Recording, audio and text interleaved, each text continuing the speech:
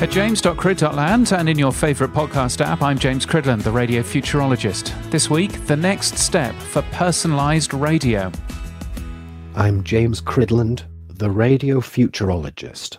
Except obviously I'm not. I am also not James Cridland.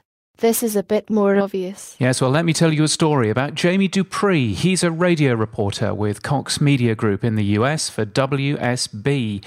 And 2 years ago, he lost his voice.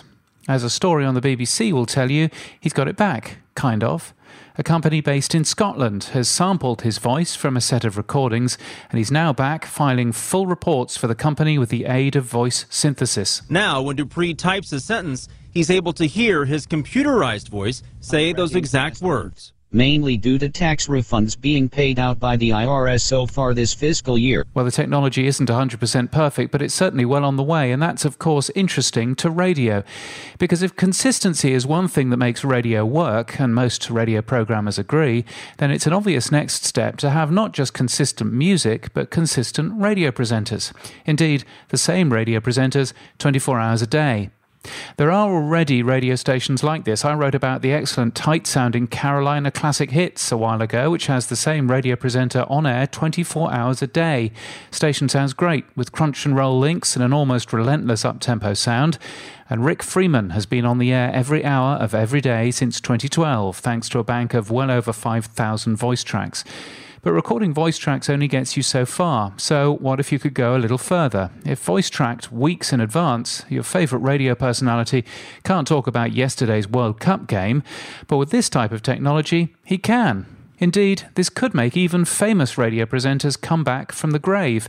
And in fact, that's already been done too. Bob Monkhouse, a UK comedian, famously did a TV ad for prostate cancer awareness 4 years after he died of the disease.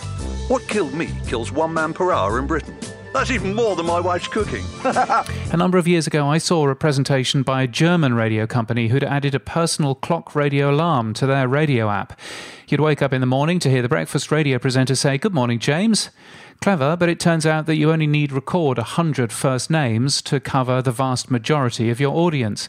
But with voice synthesis, personalised radio could be something else. Now, here's a great new song from Taylor Swift. And James, you've got 10 minutes before you need to leave for work, so crank this song up while you get ready. Or, should be a warm day today, but perhaps some rain this afternoon. In your task list, it says you need to visit the dry cleaner, so maybe you want to do that this morning. The opportunities are endless. And as for the television, well, the technology to produce fake videos is already out there and getting much more realistic. You can get my weekly newsletter at james.crid.land and daily podcast news at podnews.net. And until next time, keep listening.